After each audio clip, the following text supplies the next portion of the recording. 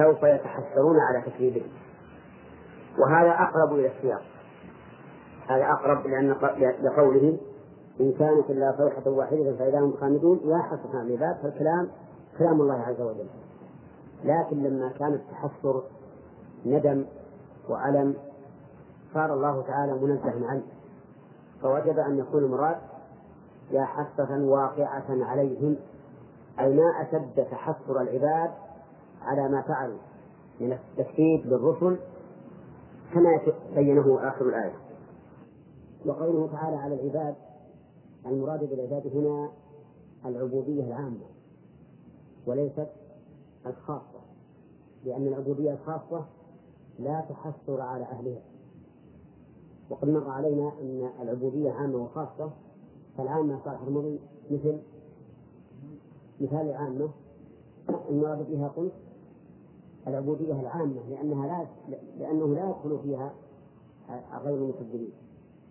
طيب ومع ذلك نقول العبودية العامة لكنها عام أريد بها الخصوص. من هم؟ المكذبون للرسل. قال ونداؤها مجاز، نداؤها مجاز يعني ليس حقيقة، لأن النداء حقيقة إنما يوجه إلى من يعقل، أما من لا يعقل فليس نداؤه على سبيل الحقيقة.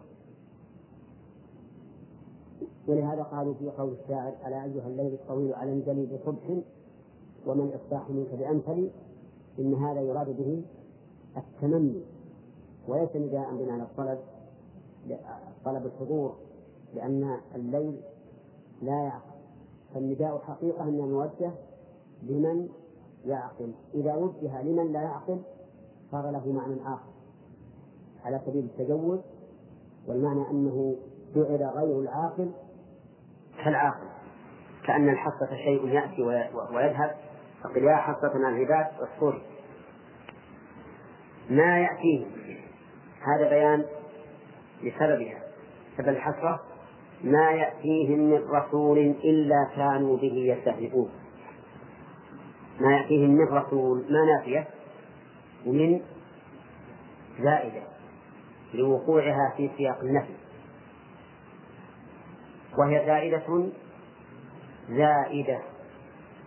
زائدة لفظا تزيد في المعنى، وهذا معنى قولنا زائدة. وليس في القرآن حرف واحد لا يفيد معنى أبدا، كل ما في القرآن فإنه يشتمل على المعاني، ولكن قد يكون زائدا من حيث الإعراب فقط. ولهذا نعرف رسول في هذه الآية أنه فاعل، نعرفه فاعلا، ونقول فاعل مرفوع بضمة مقدرة على آخره منع من ظهورها اشتغال المحل في حركة الحرف الزائد. ما يأتيهم من رسول، وفائدتها التنصيص على العموم، لأن الرسول نكرة في سياق النفي فتعم، فإذا جاءت من صارت أنص وأدل على العموم مما لو حذفت. ولهذا قالوا إن فائدتها في مثل هذا السياق التنصيص على العموم. نعم. وقالوا من رسول، الرسول عند عامة أهل العلم هو بشر أوحي إليه بشرع وأمر بتبليغه. ويطلق الرسول على الرسول الملكي، فإن الله سمى جبريل سماه رسولا كما في قوله تعالى إنه لقول رسول كريم ذي قوة عند ذي العرش مكين إلى آخره. وقول من رسول إلا كانوا به يستهزئون، يعني إلا كانوا يستهزئون به، ولكن قدم المعمول وهو به لإفادة الحصر ولمناسبة رؤوس الآيات، فقدم لفائدتين: فائدة لفظية وهي مراعاة الفواصل، وفائدة معنوية وهي الحصر، كأنه قال إذا أتاهم الرسول فكأنهم لا يستهزئون بأحد سوى هذا الرسول، إلا كانوا به أي لا بغيره، وهم يستهزئون بغيره لكن لما كان هؤلاء قد أمعنوا في الاستهزاء بالرسل صاروا كأنهم لا يستهزئون إلا بالرسل، إلا كانوا به يستهزئون. والاستهزاء هو السخرية والهزء.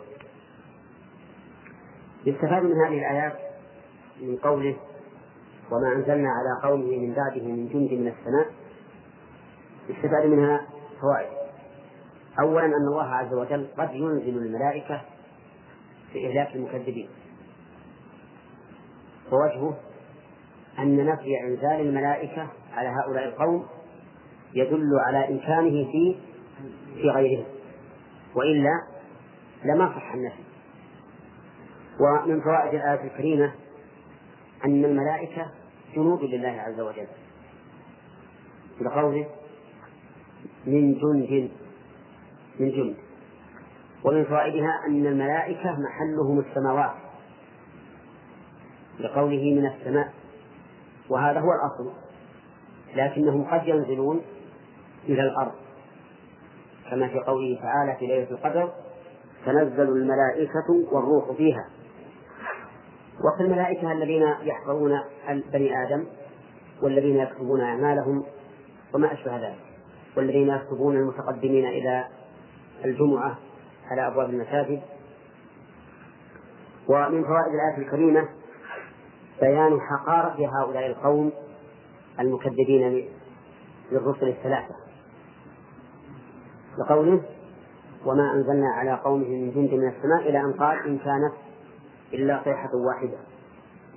ومن فوائد الآية الكريمة بيان عظمة الله عز وجل، وذلك بذكره بصيغة الجمع وما أنزلنا وما كنا منزلين. لا يقال إن هذا يفيد التعدد كما استدلت بذلك النصارى وقالوا إن الآلهة متعددة، لأن الله يقول وما كنا منزلين وما أشبه ذلك من الآيات، فيقال لهم إن هذا التعدد للتعظيم. وكيف تستدلون بهذه الآيات المتشابهة وتعمون عن مثل قوله تعالى إن إلهكم لواحد إنما الله إله واحد لقد كفر الذين قالوا إن الله ثالث ثلاثة. ولكن النصارى كغيرهم من أهل الزيغ يتبعون ما تشابه من القرآن ابتغاء الفتنة وابتغاء تأويله. ومن رأى اتباع الشبهات من النصارى ومن غيرهم في نصوص الكتاب والسنة تبين له العجاب وأنه يجب علينا وجوبا مؤكدا طلب العلم لدفع شبهات هؤلاء، لأن هؤلاء كما تعلمون انتشروا بيننا الآن وكثروا في هذه البلاد التي قال عنها رسول الله صلى الله عليه وسلم أخرج اليهود والنصارى من جزيرة العرب. هؤلاء يبثون السموم في شبابنا وكبورنا أيضا، بل إنهم الآن كما سمعنا يرسلون نشرات تدعو إلى النصرانية، ويرسلون أشرطة تدعو إلى النصرانية، لأنهم بدأوا يعرفون المحلات ويعرفون العناوين ثم يرسلون إليها. وعندنا من هذا يعني عدد يؤتى إلينا بنشرات وأشرطة مسجلة تدعو إلى النصرانية. هذه إذا وقعت في أيدي أناس لا يعرفون جهلاء على الأقل تركن إليها نفوسهم. وإن كنت أستبعد جدا أن يتنصر أحد من المسلمين، لأن دين النصارى كله ضلال الذي هم عليه الآن، لكن لا شك أنه يوقع الشبهة والخلود والاطمئنان إلى هؤلاء. لذلك أنا أرى أن اليوم يجب على شباب المسلمين أن يتسلحوا بسلاح العلم المبني على الأثر والنظر، لأن أولئك قوم يشبهون بما يدعون أنه عقل. ولا يكفي الآن أن نتعلم النظر فقط الأثر فقط، بل لا بد من أثر ونظر. الأثر إنما يكفي لمن؟ للمؤمن الذي قال الله عنه وما كان لمؤمن ولا مؤمنة إذا قضى الله ورسوله أمرا أن يكون لهم الخيرة من أمره. لكن المكذب لا يكفيه الأثر، لأنه لا يؤمن أصلا بالأثر، يحتاج إلى نظر وعقل. تدحض به حجته. المهم أن مثل هذه الآية الكريمة وما أنزلنا وما كنا منزلين يشبه بها النصارى على أن الله سبحانه وتعالى متعدد أكثر من واحد. وقد ذكرنا أنهم غفلوا بل عموا عن الآيات الواضحة الصريحة بأن الله إله واحد، وأن الله كفر من زعم أن الله متعدد، فقد كفر الذين قالوا إن الله ثالث ثلاثة. طيب، ثم قال تعالى إن كانت إلا صيحة واحدة فإذا هم جميع لدينا محضرون. في هذه الآية دليل على أن الله أهلك هؤلاء القوم بصيحة واحدة لم تكرر مرة أخرى، صيحة واحدة هلكوا بها. لكن لو قال قائل ما نوع هذه الصيحة؟ هل قيل اهلكوا؟ نقول إيش؟ الله أعلم. هذه الصيحة هكذا الله، يحتمل أنها صرخة، يحتمل أنهم أمروا بالهلاك، المهم أنها صيحة واحدة فهلكوا عن آخرهم. قلت فيها بيان بيان إيش؟ أنهم أهلكوا طيب بصيحة واحدة. ثانيا فيها بيان من فوائدها بيان قدرة الله عز وجل، وأن من عارض الله أو ضد الله مهما عظم فإن إهلاكه يسير على الله عز وجل. كل شيء يكون بكلمة واحدة، إنا كل شيء خلقناه بقدر وما أمرنا إلا واحد. وعند هذا الأمر الواحد كلمح بالبصر لا يتباطأ ولا يتأخر، لمح البصر أسرع ما يكون. فإذا أراد الله شيئا قال له كن فيكون كلمح البصر. سبحان الله، هذا يدل على عظمة الله عز وجل وقدرته. ومن فوائد الآية الكريمة أن هؤلاء القوم الذين كذبوا الرسل الثلاثة هلكوا جميعا لقول فإذا هم خامدون. وهذا يدل على أن من زعم أن هذه القرية التي أرسل إليها الثلاثة من زعم أنها أنطاكية فإن زعمه باطل، لأن رسل عيسى الذين أرسلوا إلى أنطاكية كانوا بعد موسى، ولم يهلك الله تعالى أمة على سبيل العموم بعد أن نزلت التوراة. هكذا قال كثير من العلماء لقوله تعالى ولقد آتينا موسى الكتاب من بعد ما أهلكنا القرون الأولى. قالوا هذه الآية تدل على أن الله لم يهلك أمة على سبيل العموم بعد نزول التوراة. وهذه الآية كما تعلمون في سورة ياسين فإذا هم خامدون تدل على أنهم هلكوا. ثم قال تعالى يا حسرة على العباد ما يأتيهم من رسول إلا كانوا به يستهزئون. في هذا دليل على شدة تحسر العباد المكذبين بالرسل لقوله يا حسرة، ولهذا جاء النداء على سبيل التنكير ليدل على أنها حسرة عظيمة، لأن التنكير يفيد أحيانا التعظيم والشدة.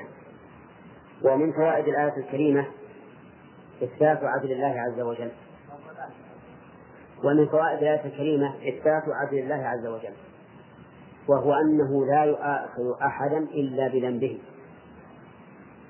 لقول لا حسرة على العباد ما يأتيهم من رسول إلا كانوا به يستهزئون.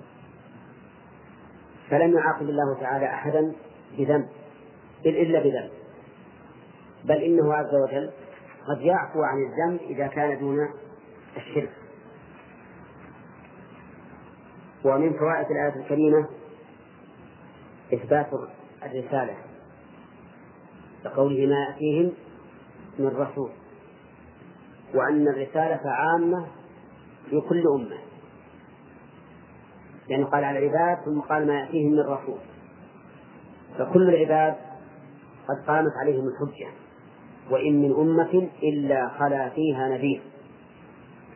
ومن فوائد الآية الكريمة أن الاستهزاء بالرسل كفر موجب بالعقوبة، لأن السياق الآن السياق في قوم كذبوا الرسل فأهلكوا جميعا، ثم قيل يا حسرة على العباد ما يأتيهم من رسول لا كانوا به يستهزئون، فدل هذا على أن الاستهزاء بالأنبياء أو بالرسل كفر. ويدل لهذا قوله تعالى قل أبالله وآياته ورسوله كنتم تستهزئون لا تعتذروا قد كفرتم بعد إيمانكم. الاستهزاء بالكتب كفر، نعم، لقوله وآياته.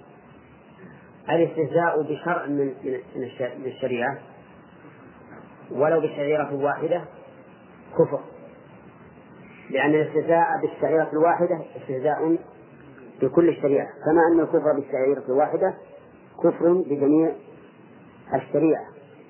قال الله تعالى أفتؤمنون ببعض الكتاب وتكفرون ببعض، وقال تعالى إن الذين يكفرون بالله ورسله ويريدون أن يفرقوا بين الله ورسله ويقولون نؤمن ببعض ونكفر ببعض ويريدون أن يتخذوا بين ذلك سبيلا أولئك هم الكافرون حقا. فمن آمن من آمن بالرسالة ولكن كفر بشعيرة واحدة منها فقد كفر كفرا تاما بالجميع. من استهزأ بشيء من شرائع الرسل ولو بشيء ليس بواجب فقد كفر، حتى بالشيء المندوب إذا استهزأ به فقد كفر، لأنه لا يمكن الإيمان ببعض دون بعض، بل من كره ما أنزل الله فقد كفر. وش الدليل؟ ذلك بأنهم كرهوا ما أنزل الله فأحبط أعمالهم، ولا تحبط الأعمال إلا بالكفر، كقوله تعالى ومن يرتد منكم عن دينه فيمت وهو كافر فأولئك حبطت أعمالهم في الدنيا والآخرة وأولئك أصحاب النار هم فيها خالدون. المسألة مسألة عظيمة ليست بالهينة، ولهذا يجب على المرء الرضا بكل ما شرع الله، فيرضى مثلا بوجوب الصلاة وتحريم الخمر،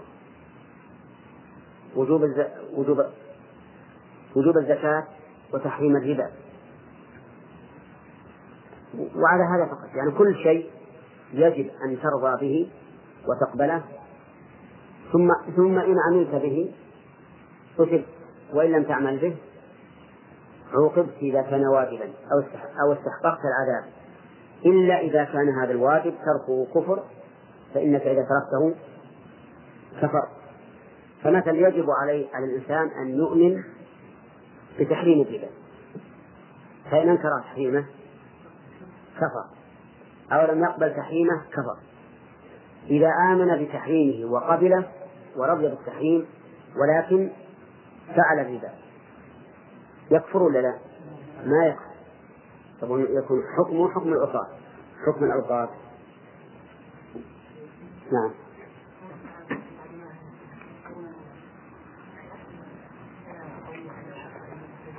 والله استدل بهذا العلماء، والظاهر أنهم استدلوا بهذا وفي الواقع، استدلوا بهذا وفي الواقع. نعم. إيه قبل التوراة. التوراة ما نزلت إلا بعد ما أنزل الله بني إسرائيل. نعم.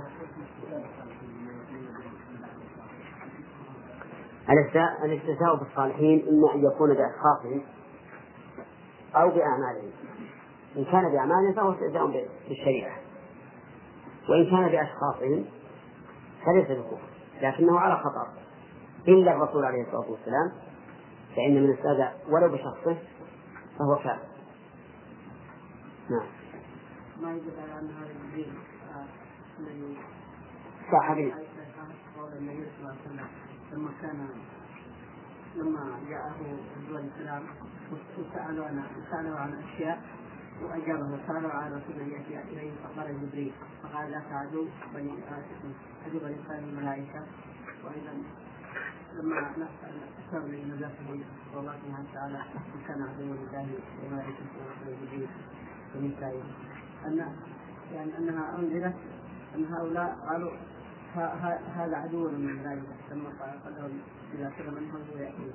هذا المفروض من بني إسرائيل عدو لأنه يأتي بالعذاب لهم، ما يلزم من هؤلاء مثل هذا كيف تسمى الآية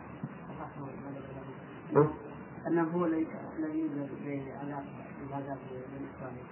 أقول لا يلزم، لأن هؤلاء هل هم من بني إسرائيل؟ ما ندري، لأن رجحنا أنهم ليسوا رسل عيسى، ليسوا رسلا من قبل عيسى. بني إسرائيل يعني أمة بني إسرائيل من من بعد يعقوب، أمة بني إسرائيل هو يعقوب.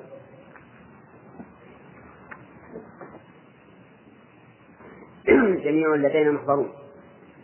إن هنا ياسر قال الله تعالى إن كانت إلا صيحة واحدة فإذا هم خامدون. من فوائد هذه الآية بيان قدرة الله عز وجل، وأنه قادر على إهلاك الخلق بصيحة واحدة فقط بدون أي فعل، صوت مزعج يقطع القلوب، كقوله إن كانت إلا صيحة واحدة. ومنها بيان ذل كل شيء لعظمته، بحيث لا يكرر أو لا يعيد ما أراده، لقوله إلا صيحة واحدة، ولهذا أكدها بواحدة ببيان أنهم لم يحتاجوا إلى إعادة الصيحة مرة ثانية. وهكذا جميع ما أمر الله تعالى به كونا فإنه لا يحتاج إلى إعادة، لقوله تعالى في سورة القمر وما أمرنا إلا واحدة كلمح بالبصر. ومن فوائد الآية الكريمة أن هذه الصيحة أهلكتهم جميعا لم ينج منهم أحد، لقوله فإذا هم خامدون. وبه وعلى هذا يترتب فائدة أخرى، وهي أن قبض ملك الموت لأرواح بني آدم أكبر مما نتصور. فإنه قد يقول قائل كيف يقبض هذه الأرواح وهي تموت في آن واحد؟ نقول إن كيف في الأمور الغيبية لا ترد، لأن هذه أمور لا ندركها بحواسنا، فكل أمر غيبي لا تقل فيه كيف. ولهذا لما قيل للإمام مالك كيف استوى قال الكيف غير معقول، ما يمكن أن ندركه بالعقول حتى نسأل عنه. وقال عز وجل يا حسرة على العباد إلى آخره، في هذا دليل على عظم حسرة المكذبين للرسل، لقوله يا حسرة، فإن هذا التنكير يفيد التعظيم. ومن فوائدها أن هؤلاء المكذبين للرسل يجدون أعمالهم حسرات عليهم، لقوله ما يأتيهم من رسول إلا كانوا به يستهزئون. ومن فوائدها أنه ما من نبي بعث أو ما من رسول أرسل إلا وجد له من يستهزئ به ومن يؤمن به أيضا. نعم، ومن يؤمن به، لكن منهم من لا يجد من يؤمن به، يقول النبي عليه الصلاة والسلام في حديث 70,000 والنبي وليس معه أحد. فالاستهزاء حاصل لكل رسول، كل رسول يرسل فإنه يجد من يستهزئ به ويجد من يؤمن به، لكن ليس كل رسول يرسل يجد من يؤمن به، يقول النبي عليه الصلاة والسلام والنبي وليس معه أحد. ومن فوائد الآية الكريمة أن الاستهزاء بالرسل كفر، لقوله ما يأتيهم من رسول إلا كانوا به يستهزئون. وكذلك الاستهزاء بشرائع الرسل كفر، وكذلك الاستهزاء بالله عز وجل كفر. واختلف العلماء في من سب الله أو رسوله هل تقبل توبته؟ على قوله، فمنهم من قال إنها لا تقبل توبته بل يقتل قتل المرتد فلا يغسل ولا يكفن ولا يصلى عليه ولا يدخل مع المسلمين، وفي الآخرة أمره إلى الله. إن كان الله تعالى علم منه صدق التوبة فإنه لا يعذبه، وإن كان الله علم منه كذبها فإنه يعذب في الآخرة. وهذا هو المشهور من مذهب الإمام أحمد.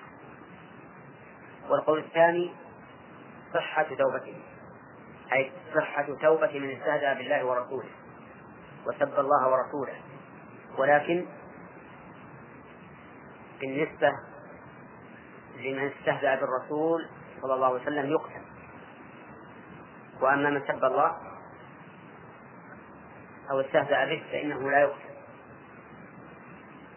وهذا هو الصحيح، أن الإنسان إذا سب الله أو رسوله أو استهزأ بهما فإنه يكفر، فإن تاب قبلت توبته، لكنه يقتل إذا كان السب أو الاستهزاء بالرسول عليه الصلاة والسلام، ولا يقتل إذا كان السب أو الاستهزاء لله. والفرق بينهما أن الاستهزاء بالرسول وسبه حق لآدم، وأما الاستهزاء بالله وسبه فهو حق لله. وقد أخبرنا الله عز وجل أنه يقبل التوبة من جميع الذنوب، وإذا قبل الله توبته ارتفع عنه مقتضاها وهو القتل. أما بالنسبة للرسول عليه الصلاة والسلام فإننا لا نعلم أن الرسول عليه الصلاة والسلام عفى عن حقه، فوجب علينا أن نأخذ به. ثم قال الله تعالى وآية لهم، لا ألم يروا كم أهلكنا قبلهم من قرن. هذا متجدد في اليوم. ألم يروا كم أي أهل مكة القائلون للنبي صلى الله عليه وسلم لست مرسلا، والاستفهام للتقرير أي علموا. أي علموا إيش بعد الهمزة. يقول الله عز وجل ألم يروا. الرؤية هنا فسرها المؤلف برؤية العلم، وذلك لأنهم لم يشاهدوا هذا بأعينهم، وإنما علموه بما بلغهم من الخبر. وقوله أي أهل مكة، الصحيح أن هذا ليس خاصا بأهل مكة، بل هو عام لكل من كذب الرسول صلى الله عليه وسلم. وكأن المؤلف جعله خاصا بأهل مكة لأن الآية مكية، ولكن يقال حتى وإن كانت الآية مكية فإن المكذبين للرسول عليه الصلاة والسلام من أهل مكة وغيرهم، فأهل الطائف كذبوا الرسول عليه الصلاة والسلام، وكذلك غيرهم كثير، لأن الناس لم يدخلوا في دين الله أفواجا إلا بعد فتح مكة. طيب، ألم يروا كم أهلكنا، تقول كم خبرية بمعنى كثيرا، معمولة لما بعدها، معلقة لما قبلها عن العمل. طيب، يروا بمعنى العلم، رؤية بمعنى العلم، وإذا كانت الرؤية بمعنى العلم فإنها تنصب مفعولين. كم خبرية علقتها عن العمل، يعني أنها أبطلت عملها لفظا ومحلا، لأن التعليق التعليق يبطل العمل لفظا فقط لا محلا، والإلغاء يبطله لفظا ومحلا. والأفعال القلبية إما أن تعمل في اللفظ والمحل، وإما أن تعمل في المحل دون اللفظ، وإما أن لا تعمل لا في اللفظ ولا في المحل. الثالث يسمى إلغاء، والثاني يسمى تعليقا، والأول يسمى إعمالا. فكم هنا علقت يروا عن العمل في اللفظ ولا في المحل؟ في اللفظ. أما المحل فالجملة في محل نصب سدت مسد مفعولا يروا. ثم هي لها إعراب أيضا باعتبار ما بعدها، فباعتبار ما بعدها يقول إنها مفعول بما بعدها، وعليه فتقدر كما قال المؤلف أي كثيرا. وقوله والمعنى أن أهلكنا قبلهم كثيرا من القرون الأمم، وقوله سبحانه وتعالى قبلهم من القرون، من هذه لبيان كم، تبين الإبهام الواقع في كم، والقرون جمع قرن، وهم الأمة المشتركة في عصر من العصور يسمى قرنا، والعصر 100 سنة، وعلى هذا فالقرن يكون 100 سنة، ولكن قد يكون دون ذلك، قد تكون أمة تبقى أقل من القرن يهلكها الله عز وجل قبل أن يتم لها هذا العدد من السنين. لكن الضابط أن نقول القرن هم الأمة التي اشتركت في عصر. كما لكنا قبلهم من القرون أنهم أي المهلكين إليهم أي المكذبين لا يرجعون. كيف؟ أنهم أي المهلكين إليهم أي إلى المكذبين. عندهم مكيين على كل حال، المكيين هم على كلام المؤلف ما دام الخطاب أهل مكة أو الكلام عن أهل مكة، فالمكذبون هم المكيين، والذي عندنا أعم، الذي عندنا المكذبون أعم. فهؤلاء الأمم التي أهلكت هل رجعت إلى الأمم التي بعدها؟ لا، بل هي ذهبت وزالت وكأنها لم تجد وكأنها لم توجد ولم يبق إلا عملها فقط. قال لا يرجعون أفلا يعتبرون بهم، وأنهم إلى آخره بدل مما قبله برعاية المعنى المذكور. طيب الذي قبله قوله كم أهلكنا قبله، كأنه قال ألم يروا أنهم لا يرجعون، فهي بدل مما قبلها من حيث المعنى. وقول من حيث المعنى يعني لا من حيث الإعراب، لأنها جملة مستقلة وليست تابعة لها في الإعراب وليست تابعة لها في المعنى. الخلاصة أن الله بين في هذه الآية بيانا يقرر به هؤلاء المكذبين بأنه أهلك كثيرا من الأمم السابقة، وأن هؤلاء المهلكين لا يرجعون إلى هؤلاء المكذبين لأنهم انتهوا من الدنيا ولم يبق لهم رجوع إليها حتى يستعتبوا. فالواجب على هؤلاء المكذبين أن يعتبروا بهم. ثم قال وإن كل لما جميع لدينا محضرون. قال إن نافية أو مخففة. قول نافية واضح بمعنى ما، مخففة بمعنى إن، لكنها خففت. وهذا وأو هنا ليست التخيير بل هي التنوير، لأنها على حسب القراءة الآتية في لما. كل أي كل الخلائق مبتدأ على التقديرين، يعني على أنها نافية وعلى أنها مخففة. نعم، على أنها نافية أو مخففة، لأن المخففة كما نعلم تعمل في الجملة واسمها ضمير الشان محذوف، فكل مبتدأ على كلا الوجهين، أي على أنها إن نافية، على أن إن نافية أو مخففة.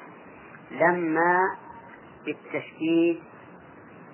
بالتشديد بمعنى إلا، أو بالتخفيف فاللام فارقة وما مزيدة.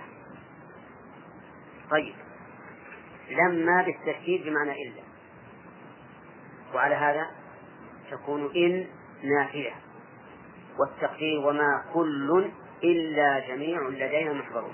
نعم، عونا له على المعصية، فصار يستعين بنعم الله على معصيته، لم يكن شاكرا لأنه صرفها. لما بالتشديد بمعنى إلا، وعلى هذا تكون إن نافية، والتقدير وما كل إلا جميع لدينا محضرون. إلا جميع لدينا محضرون. يقول وبالتخفيف وإن كل لما جميع، فاللام فارقة فرق بين إن النافية وإن المخففة. وما مزيده. والتقدير على هذا وإن كل لجميع لدينا محضرون. لجميع لأن ما زائدة.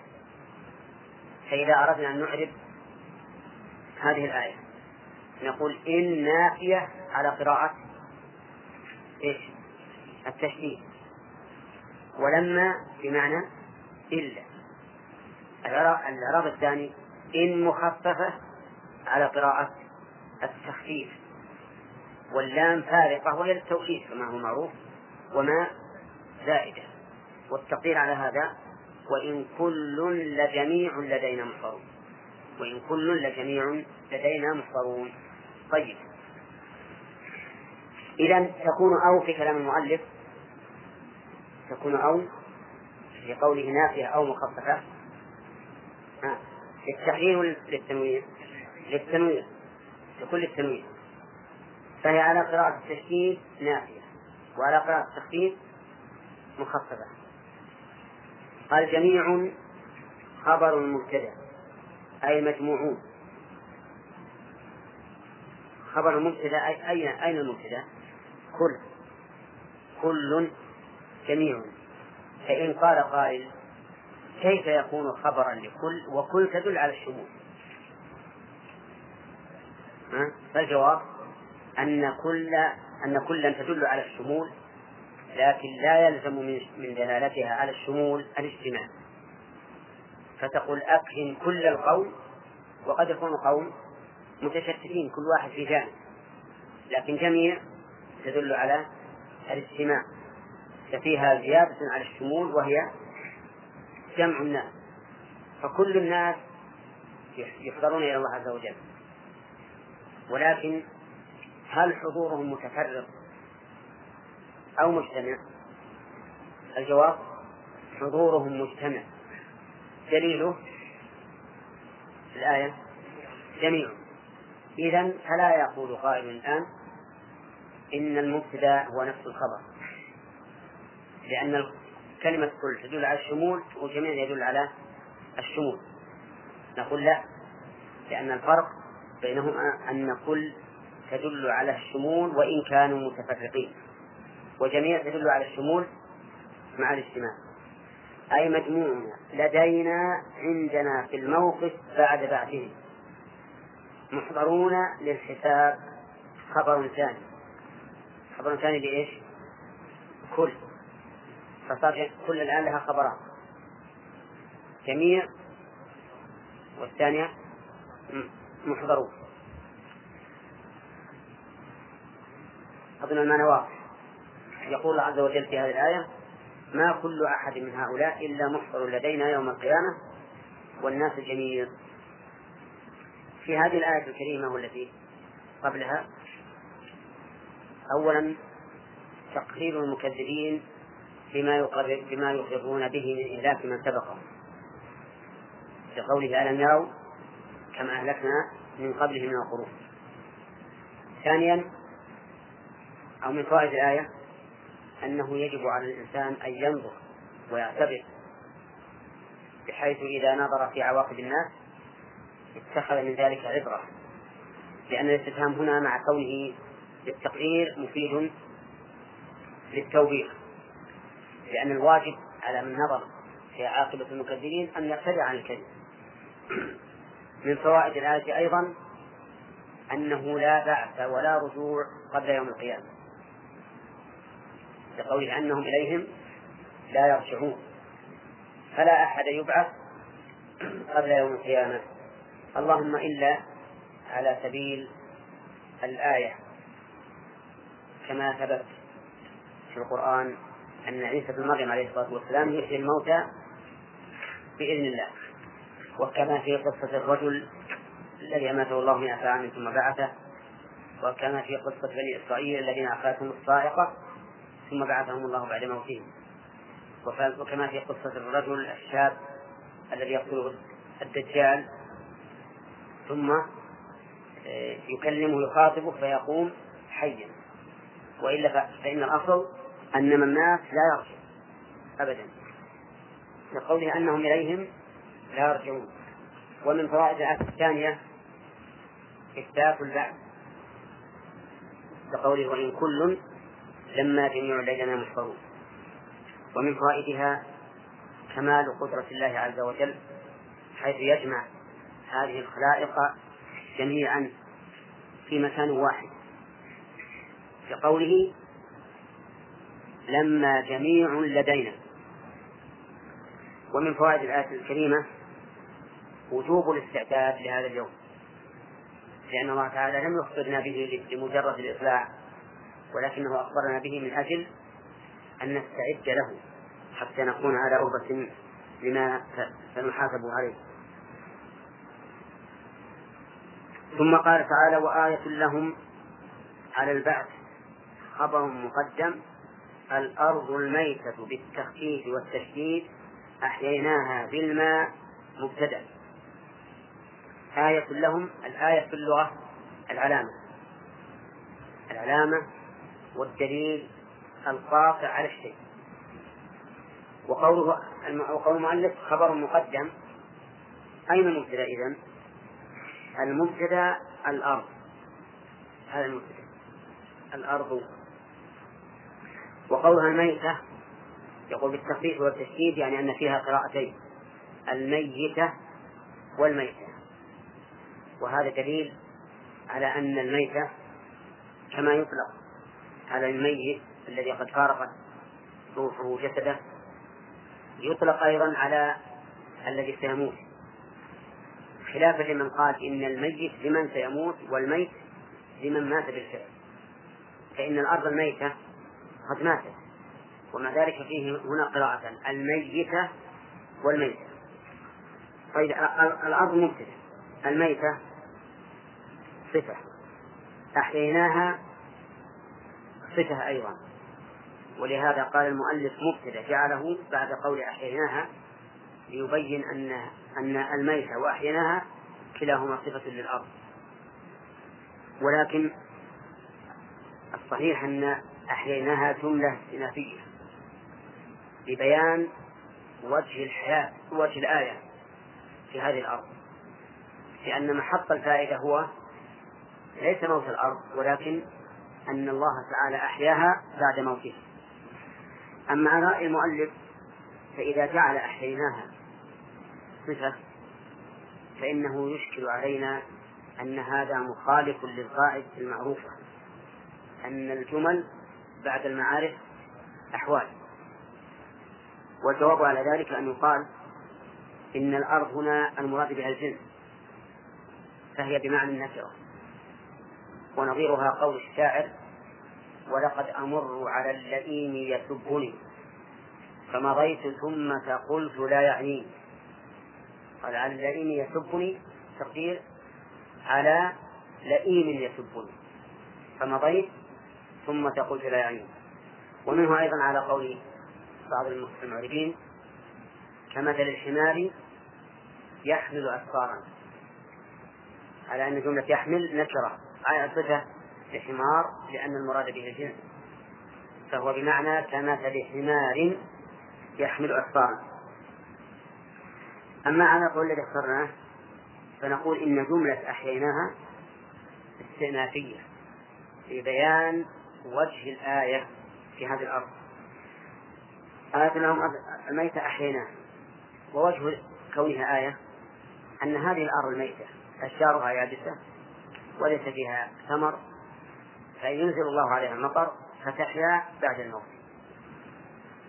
فالذي أحياها وقدر على إحياها قادر على إحياء الموت، كما قال الله تعالى ومن آياته أنك ترى الأرض خاشعة فإذا أنزلنا عليها الماء اهتزت وربت إن الذي أحياها لمحيي الموتى إنه على كل شيء قدير.